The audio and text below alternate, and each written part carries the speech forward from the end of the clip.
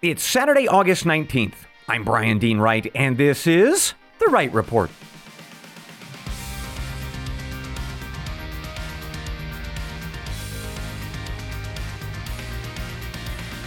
Hey, good day to you, ladies and gentlemen. Welcome to the Wright Report and this special weekend edition.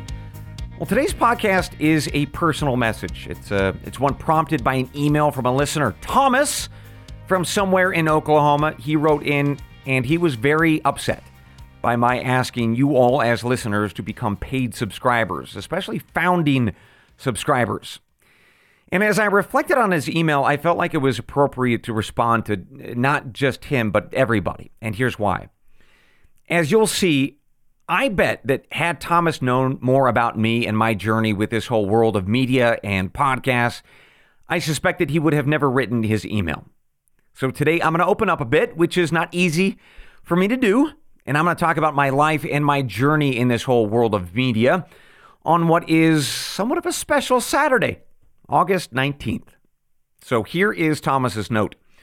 Quote, Bryan, I understand that you're hustling now to make more money and asking people to subscribe for $6 a month. Well, that's one thing. But to ask for founders to give you $1,000 or more, that is disgusting. You're just trying to get rich. So whoever I thought you were, that's gone. I feel like the CIA mask has slipped off and the ugly guy behind it is now obvious for everybody to see. I am so disappointed. End quote. So, Thomas, I truly appreciate your anger, and I understand that without you knowing how I got to this point of now asking for listeners to help out and become subscribers, you might not fully understand why I did it. And you know what? Really, that's my fault. And I have to share with you, I think, more about who I am and why I'm even doing this entire podcast. And so let's do that. Let's talk about that with, again, the note that I do not like talking about myself. But that's all right. We got to do it. It's time to tell this story. So let's go back to December of 2015. In that month, I was wrapping up my time and career with the CIA. I had been working on auditing some of the CIA's, shall we say, special projects and figuring out which ones were effective and which ones weren't. And that was not a fun job because I had to tell some very powerful people that their projects were garbage operationally. And they did not like hearing that. So rather than work in that environment where ultimately some of my former colleagues were lying to the White House and Congress about otherwise successful operations, or so they said, or these colleagues of mine didn't actually tell White House and the Congress the truth, or enough of it, I just decided to leave. So as I decided that, I got a call from a buddy of mine, David, and he worked for a fellow you might have heard of, Larry King. The Larry King, longtime radio announcer, host of Larry King Live on CNN for many, many years. And my buddy David asked me, hey, Bryan, you want to come on with Larry and talk about international events? And I said, yeah, are you kidding me? The Larry King? Yes, I will fly out to Burbank, California and sit down with the legend that is Larry King. So I did.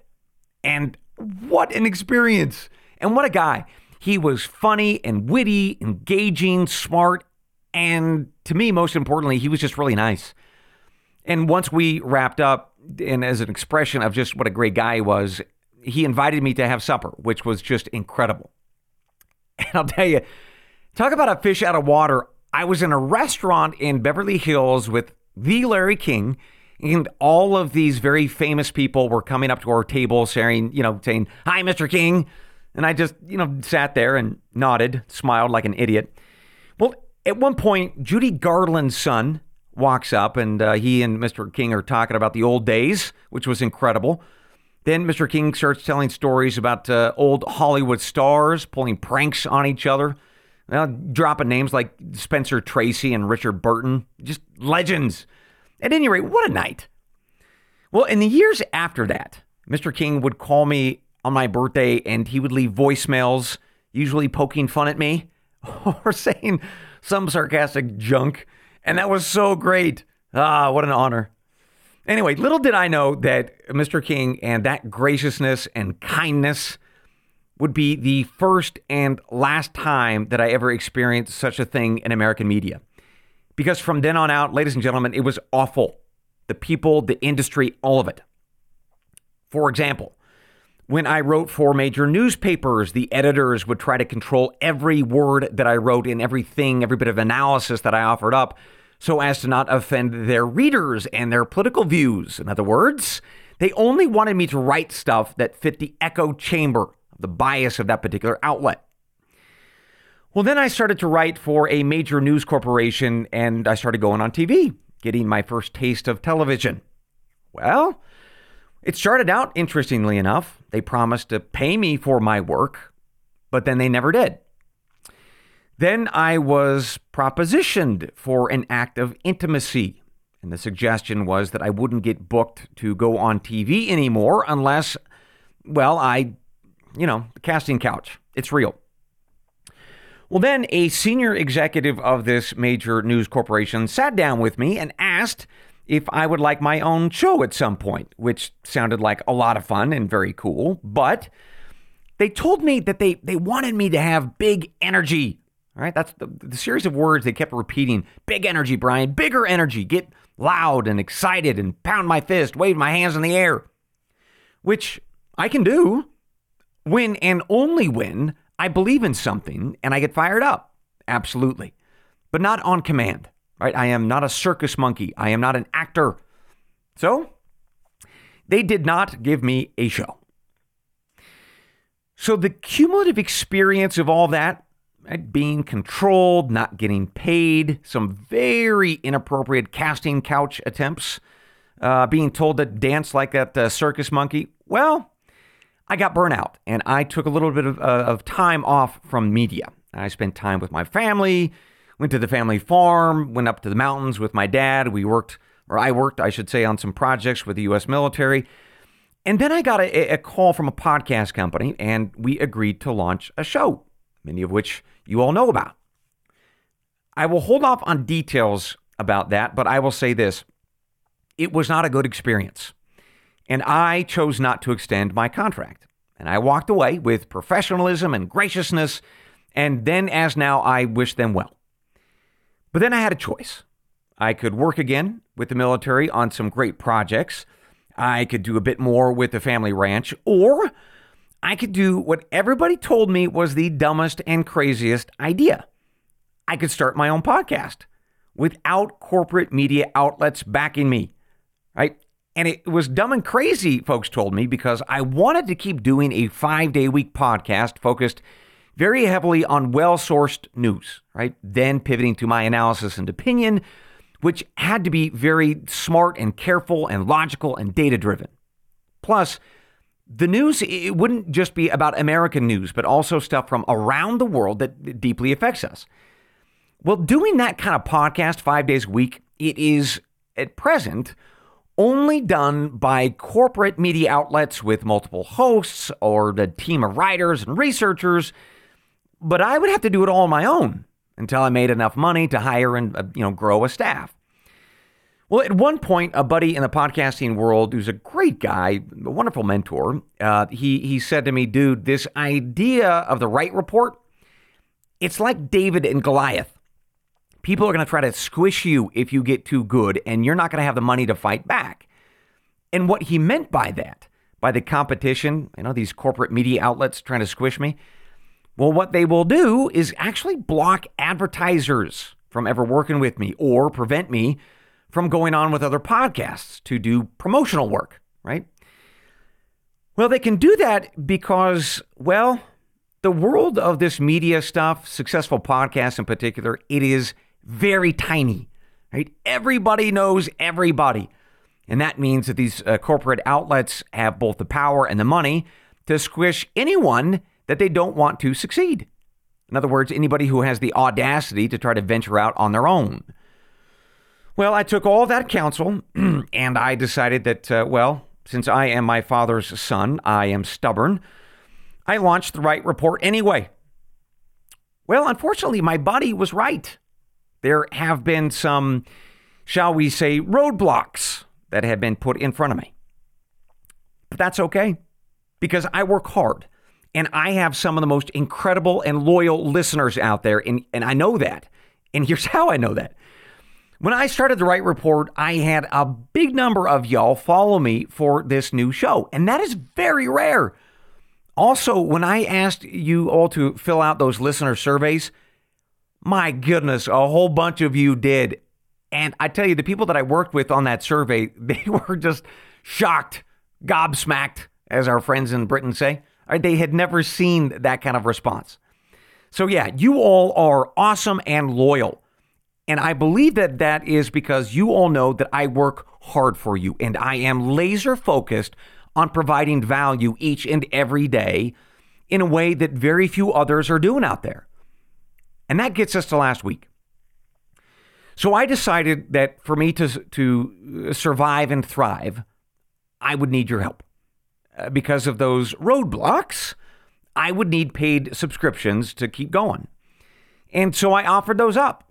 $6 a month, $70 a year, and yes, Thomas, it is true. $1,000 or more for anyone with the resources and the inclination to support me in this podcast. And not because of charity. I don't need that. Right? These $1,000 founders do it because they get value and they want more of it. And I want to deliver it very much because I love what I do. Right? I chose this David and Goliath path because I love taking you all with me around America and around the world to places and stories that few others, maybe nobody else, is doing. Right? I love taking you with me to the South Pacific, and we talk about Vanuatu and Fiji and the battle for the South Pacific, and we talk about why we should care. I love going to the Congo or Guinea or Mali, all in places in Africa. We talk about dirty green energy or Islamic radicals. And yeah, I love bringing you facts and data on America, on our border or the U.S. economy or American politics. Plus, I really enjoy other domestic topics that other podcasts just don't cover, especially agriculture. Well, because my family has been farming and ranching in this country since the 1600s, before we were even a country at all. And I love doing that. So the point to Thomas and everybody else is that I took this difficult path not because of a desire for money or fame, but because the stuff we talk about is important. And if we're not talking about it, if we are not watching it closely, it comes back to haunt us. Based on my time at the CIA, friends, what I have discovered is that when we don't watch these global events closely, right, families like ours ultimately get shipped off to foreign wars or strange conflicts. And when we come back with broken bodies and broken bones, broken minds, or we don't come home at all. Meanwhile, it's families like ours that pay the price when, say, our energy policies start to change and we're not watching it. And we are ultimately forced to buy products that we don't want, ostensibly to save the planet, for instance. And it's families like ours that if we don't watch what's happening in this country, we end up feeling pretty frustrated, pretty isolated, and pretty fearful. Because as we struggle to make sense of it all, we sometimes forget that we live in an exceptional country with exceptional people. And we need to be encouraged or inspired or reminded that we are great. And we are here to make this place a more perfect union. And that's what I try to do, ladies and gentlemen, because that's what I love to do. So, Thomas, I hope that these couple of minutes have given you a little bit better sense of who I am and why I do this podcast. I also very much hope that you continue to listen, all because of value it delivers every single episode. And if I may, and if I can really push my luck here, maybe as you reflect on this and continue to enjoy the podcast, perhaps become a paid subscriber at an amount that, well, whatever your wallet and your heart allow. And if not, that's okay. You will still get a daily podcast where I am working my tail off to bring you value. That is my commitment to not only Thomas, but to everybody. And one last thing. So lately, I have been reflecting on what my buddy told me, that this fight to build this podcast is like David and Goliath. And here's what I've been reflecting on. In the end, David wins. And I expect to too.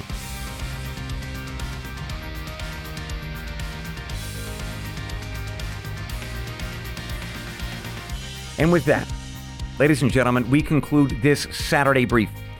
I'll see you on Monday, God willing. Until then, I leave you with the creed of every good spy and every wise American. They're the words from the Gospel of John, chapter 8, verse 32. And you shall know the truth, and the truth shall make you free. Good day.